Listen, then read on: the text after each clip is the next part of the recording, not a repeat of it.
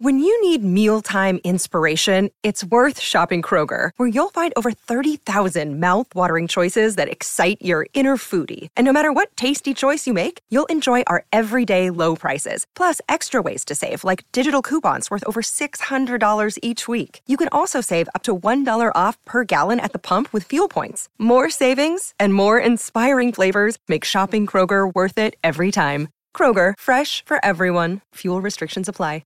Another day is here, and you're ready for it. What to wear? Check. Breakfast, lunch, and dinner? Check. Planning for what's next and how to save for it? That's where Bank of America can help. For your financial to-dos, Bank of America has experts ready to help get you closer to your goals. Get started at one of our local financial centers or 24/7 in our mobile banking app. Find a location near you at bankofamerica.com/talktous. What would you like the power to do? Mobile banking requires downloading the app and is only available for select devices. Message and data rates may apply. Bank of America N.A., member FDIC. Necessary roughness. With 11-year NFL veteran, Big Ten Offensive Lineman of the Year, and captain of the national championship Michigan Wolverines, John Jansen. And 10-year NFL veteran, two-time Pro Bowl offensive tackle, and Super Bowl champion with the Green Bay Packers, T.J. Lang. Now, here's John Jansen and T.J. Lang. Well, we're finally going to be able to put the Seattle Seahawks game, the loss, in the rearview mirror. And, hey, you get 17 opportunities. Right now, the Lions are 1-1. And how, TJ, let's just start here. How do they rebound? How do they come out against Atlanta? We're going to talk about the injury report, guys that are going to be available, possibly not available. We're recording this on Thursday, so we do have Wednesday's injury report. But just quick, how do they bounce back from the Seattle loss, turn the page, and try and get a win against Atlanta? I think you got to focus on the little things, the small details. And offensively speaking, that's the turnovers, right? I know we talked about last week, 3 of them. First one, whatever, didn't change the game. It was the end of the first half. Didn't really matter. But the other 2 were killers, right? They just were. That's if showing up on Monday all throughout the week, I'm sure the coaches have made a point of emphasis. Guys, we've got to take care of the football. When we were winning games last year, the last 10 games, they were about plus 17 in the turnover department. So far right now, I think they're -2 throughout the season. Just not a good statistic. So this team, I know that last year coach said, hey, we've got a very small room, for error. We cannot afford to make mistakes. I think that margin has gotten a little bit bigger this year, but I don't care who you're playing, John. If you turn the ball over that many times in a game, it's going to be hard to win. So that for me is the first key. Take care of the damn football. And defense, find a way to get it out. Right? Find a way to punch at the ball. Find a way to get your hand on it. Find a way to, cause a spark play. We didn't really see that last week in Seattle. We saw a lot of missed tackles, but one thing I hope that they've been working on this week is getting after that ball. Bijan and Algier, these are tough runners, but, you watch the tape a little bit, there's going to be some opportunities. Got to take advantage of those. So now let's bring up the injury report, because on Wednesdays, here's the guys that did not play. And we're not even going to talk about Pascal's on IR. CJ's on IR, so that they don't get involved in the the injury report. Taylor Decker did not practice. Kirby Joseph did not practice. David Montgomery, Emmanuel Mosley, Amon-Ra St. Brown did not practice. Hal Vaitai didn't practice. Josh Reynolds was a limited practice, and then Antoine Green and Frank Ragnow full practice. No determination on whether or not they are doubtful, likely, or out for the game. But when you look at the guys that didn't practice, again, doesn't mean that they won't play, but you're talking about some impactful players that were not on the practice field on Wednesday. Of those guys, who do you think would be the most impactful if they don't play? Out of those guys you listed, probably Amon-Ra St. Brown. I know that I saw him early in the game getting taped up on the sideline. Yeah, with his toe. He was cramping a little bit. He did come back and finish the game. That's always a positive anytime you're able to do that.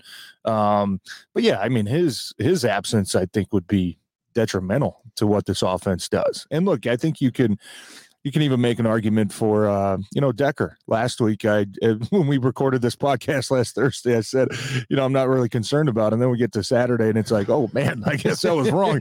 I'll try to reverse that jinx. I'm concerned about everybody. Hopefully that means they play. But, yeah, Amon-Ra would, I think, definitely be the toughest void to fill, especially with all the other guys you're missing. Well, so let me look at it a different way.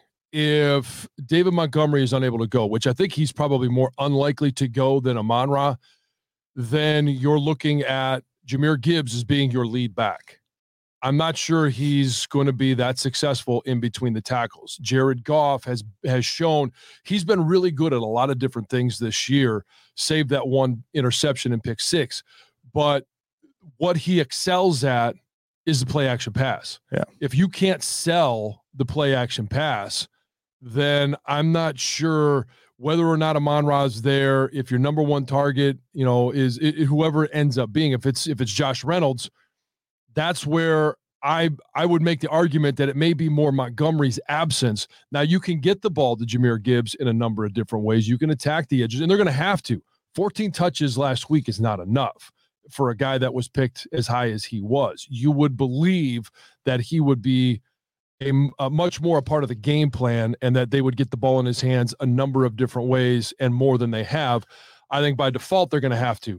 But without Montgomery there, I think it takes away one of the best weapons that the Lions have, and that's the play action pass. Yeah, I mean, that's hard to argue. I do think that this game is going to be, and we heard it last week. We heard that Gibbs was going to be more involved, and then you get in the game and you're like, okay, when? Yeah, right? I mean, he did get more touches than week one, but yeah, I mean, what was the impact? Yeah, right. And that's where I think, and I was wondering this, about this yesterday. Is this a game, do you think the coaches try to showcase him a little bit more just based off what's on the other side?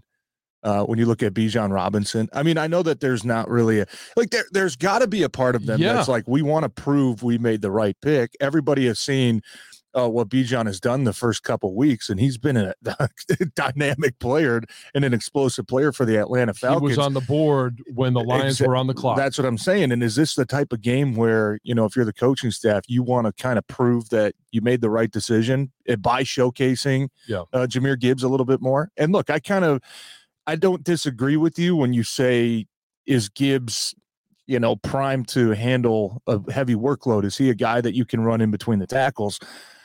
I think you kind of have to be, John. I mean, he was, you're stating obvious. Right, but with where they took him, in the draft, you can't say, oh, this is just a guy we use on gadget plays or try to get to the edge or the screen. You know what I mean? Like, you've got to be a complete running back, and I think he can be. I think that he's just got to learn, and we hit this a little bit, earlier the week, but he's got to learn when to get north and south, right? There's still a few too many times he's trying to outrun guys, and, you're just going to run out of room eventually with the sideline.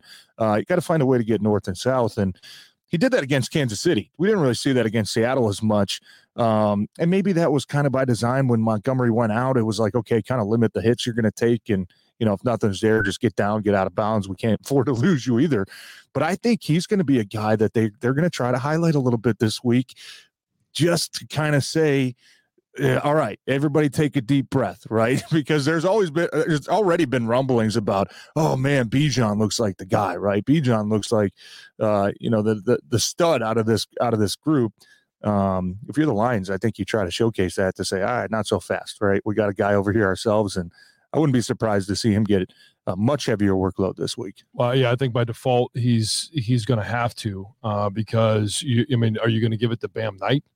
That's not going to be your guy coming off the practice squad to be your number one back. And Bam Knight was a guy last year that played a lot for the Jets, especially in the second half of the season. And just reading some stats, he was up there in the top 5 when it came to broken tackles, or forcing missed tackles, I should say. And look, I don't look at him as being a guy that's going to come in and take over as the number one bell cow, but do I feel a little bit more comfortable, with the unknown of him rather than what we saw with a guy like Craig Reynolds we saw last week that have very minimal impact? Yeah. at this point, it's kind of like, hell, give me some Bam Knight. Give him, 5, 6, 7 carries, in the first quarter and see if he can provide a spark. We saw it last year when there were injury concerns. The guy that stepped up last year was Justin Jackson. Nobody really knew anything about Justin Jackson, what he was going to provide, but he brought a spark to this offense. Maybe Bam Knight can do the same thing. So when you talk about Jahmyr Gibbs and the fact that he should be able to be a guy that can run in between the tackles, I think when you draft a guy number 12 at the running back position, he definitely, that's how it needs to be a part of the game plan, that he can attack a quick hitter over top of the guard. Yeah. Like it absolutely has to, especially when, we saw the excitement that they had when they drafted Jahmyr Gibbs. Like that whole film that they released after, we saw the nut shot that Dan Campbell took from Brad Holmes because Brad Holmes was so excited. They're high-fiving, they're jumping around.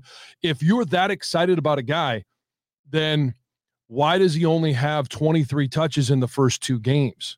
Like, why is there this ramp up to try and get him up to speed? Should they have gotten him more reps in the preseason so that you're not, hey, we're going to give you 9 reps in the first game, we're going to give you 14 reps in the second game. Maybe by the third game you're ready for a bigger workload. This is going to be a game where Jared Goff needs to go out and show why he deserves that extension, why he deserves to be talked about as a top 10 quarterback in this league. Yeah. Because you might not have your number 1 wide receiver. You might not have your number 1 back, but you're going to have an offensive line that's still going to be able to protect you, that you should be able to go out and do something with. But for Ben Johnson, we heard about all of the creative ways that they're going to use Jahmyr Gibbs. Like, I haven't seen him line up anywhere where I didn't already expect him to line up. I didn't see him get the ball in his hands. Like the whole shuffle pass to Amon-Ra St. Brown. Like, that's the creativity that I think we have come to expect. I don't need to see it every play, but I want to see some type of creativity in how you're going to get Jahmyr Gibbs the ball where he has the advantage, where he's in space and he can make some guys miss. Yeah, and I'm with you. And I think a lot of it still falls on Jahmyr Gibbs. I mean, it comes to a reliability issue. And I'm not saying he has been a guy that the coaches don't trust or anything, but you got to start taking advantage. If you're only getting, the 7, 8, 9 carries a game, you better make them count, right? Because that gives the coaches trust to say, all right, now let's open it up a little bit. Now we can trust this guy. Let's get going. Hopefully this is the week. I know we said it, I felt like it was going to be last week. For whatever reason, it wasn't. But hopefully this is the week where we come out of here Sunday afternoon saying, all right, we know what we got with Jahmyr Gibbs, right? We see it. And if he can be a guy, a guy that I hope that he can compare to eventually is a guy like Aaron Jones. I mean, Aaron Jones for Green Bay is not a big guy. He's about 5'9", maybe 200 pounds. He runs between the tackles. He runs. He's a lightning bolt out of the backfield. He gets downfield in a hurry. I mean, he's a good receiving back. If Jahmyr Gibbs can turn into a guy like that can just provide you a home run play once a game, or at least a home run threat. I think we're all going to be happy about that. And I like what you said about Jared Goff. And I just want to hit really quick. Going back and rewatching that Seattle game, I did not feel like Jared Goff cost them the game by any means. Right. But there were a handful of plays that he's got to make. There were a handful of plays early in the game, the first 4th down. They went for it. He was kind of honing in on Sam Laporta. He kind of threw it into tight coverage. It got knocked away. Big play in the game, right? You're taking points off the board. I think it was Josh Reynolds was just kind of running a little over route over the middle of the field with nobody within 15 yards. And it's like, okay, Jared, like, you want to be that guy, got to start making these plays, right? Late in the game, I think we were a little bit hard on Campbell when it came to the late game management about trying to get the touchdown, playing for the field goal, because I go back and I watch it, and there were opportunities that the Lions would have had to win that game if they would have executed. One of them being after they pick up the couple first downs early, they take a shot at the sticks down around St. Brown. He's got a first down probably inside the 15-yard line. Goff throws it at his feet. Yeah. And it's like, okay, that kind of changes what you're doing as a coach. And then they get to the 3rd down and 3rd and 7, you throw a 3-yard pass, right? So those are just the things. And I'm not trying to say I think Jared Goff played bad. He didn't. But if you want to put yourself into that conversation about a guy that hey, are we going to extend this guy? Is this a guy we want to give $50 million to? Is this a guy that we think is a top 5, top 10 quarterback in the league? He could have gone and won. You got to start making those plays. And that's something that I'd like to see. I'd like to see Jared at least start making at least one or two off script, kind of, not just playing street ball, but get off your first read, right? Get off the second. Just find a guy and go, man, because it seems like if the first read, second read's not there, it's kind of panic time. Just go out there, let it loose, and play fun and find a way to make those big plays in those key situations. There was a couple last week where I felt like that game would have been different if you would have made a couple of those. Yeah, and it's the pre-snap look. And I think he does a good job with his eyes of looking away. But when you get a pre-snap look and he knows, all right, Amon-Ra is the guy I'm coming to, or Josh Reynolds is the guy I'm coming to, he can look away, and then all of a sudden when he comes back, you could tell that he's predetermined. I'm going to Amon-Ra St. Brown, or I'm going to Sam Laporta. Even if I'm not looking at him right away, I'm trying to look off the safety, and you need good quarterbacks to do that. But when you go back and it's not there, you got to be able to pull the trigger and say, okay, I'm going to go then to my third read. To your point, you've got to be able to get further down the progression. Now, yeah, I think the biggest key to victory for the Lions is the way that the defensive line plays. And everybody's all up in arms about getting after the quarterback. And yes, you've got to be able to put more pressure on the quarterback. But in this game, Desmond Ridder is not a guy that I believe is going to go and beat you in the pass game. If he does, then this team isn't at all as good as we thought they would be, even without CJ. Yeah, in the secondary. There would be major concerns at that. You've got other guys that can fill the void, maybe not to his level or with his leadership qualities, but you got Brian Branch. You've got other guys that can fill in Tracy Walker. Hey, insert Tracy Walker. He was the starter last year. He was a captain last year, so he should be able to go in there and perform. The big issue for me is you've got to find a way to stop the run game. You've got to find a way to stop Bijan Robinson. That is the Atlanta Falcons offense. Yeah. And they've been good at that. They've been good at that throughout the first 2 weeks. They have only allowing about 85 yards on the ground throughout 2 games. They've been good. I mean, that has not been a concern. They haven't had this test, though. This is going to be a different beast, though. You're absolutely right. And that's why I say, look, you got to stop the run. I wonder if if this is, kind of the week where we get a little bit more, maybe they get Isaiah Buggs going. Yeah. Maybe we see Broderick Martin for the first time. I mean, he's a guy that, I knew he had his flash plays in training camp. He's been a healthy scratch the first couple of weeks, but he's a big guy, right? If that can, because I look at just watching the tape last week, this defensive line was worn out by the time the fourth quarter and overtime came around. I mean, these guys were playing a ton of snaps. They took a ton of body blows. It was worn out. I'd love to see them get a fresh look in there. Whether it be Martin, whether it be Buggs, be back. Buggs is a guy that's obviously going to have a chip on his shoulder, being a healthy scratch the first couple weeks. But to add on to your point, stopping the run, I think my biggest thing is you got to find a way to start fast. And I think against teams like this, you got to find a way to try to get up 2 scores. Yeah. Because that takes that. If you're up 7, if you're up 3, the other team's not changing what they're doing. Yeah. If you're down, if you're up 10 or if you're up 14, coaches start to look at that a little bit and maybe hit the little panic button and say, okay, we kind of got to get out of this. We can't keep running the ball, especially if it's not working. And that's where, I hate to keep going back to last week, but that was, I think the biggest issue that the Lions had was they had 3 or 4 chances where they're up 7 points and they couldn't find a way to go get that other score, to go up 2 scores, to take Seattle out of that run game, to take them out of that play action game.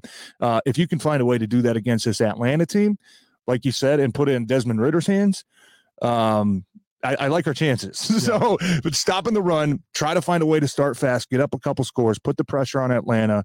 Don't allow them to just run the ball 50 times a game like they want to, are going to be huge keys for me. Yep. Well, there you have it. Those are the keys to victory for the Detroit Lions this week. TJ, I know we're going to get a chance to hear you during the game on the sidelines in the pregame, postgame with Coach Campbell. So we'll look forward to hearing that, and we'll talk to you early next week. Hopefully we're talking about a 2-1 Detroit Lions team. I hope so. Because we're going back to your stop and grubs. It's a short week. I'm not at Thursday night. A lot of talk this week has been, where's your panic meter at, right? I mean, there's been no panic. I mean, you look at the big picture and you say, hey, we're 1-1, right? The only thing not achievable now is an undefeated season. All right, you still got 15 didn't really games. Think that was a possibility. Right. And when you say, okay, that we didn't think that was a possibility, we're still okay, right? But this is a game. Hey, You want to show us you're different. You want to show us that, you're more like the team that finished last year than the team that started. This is a game you got to take care of. Sense of urgency. We'll talk to you next week on Necessary Roughness.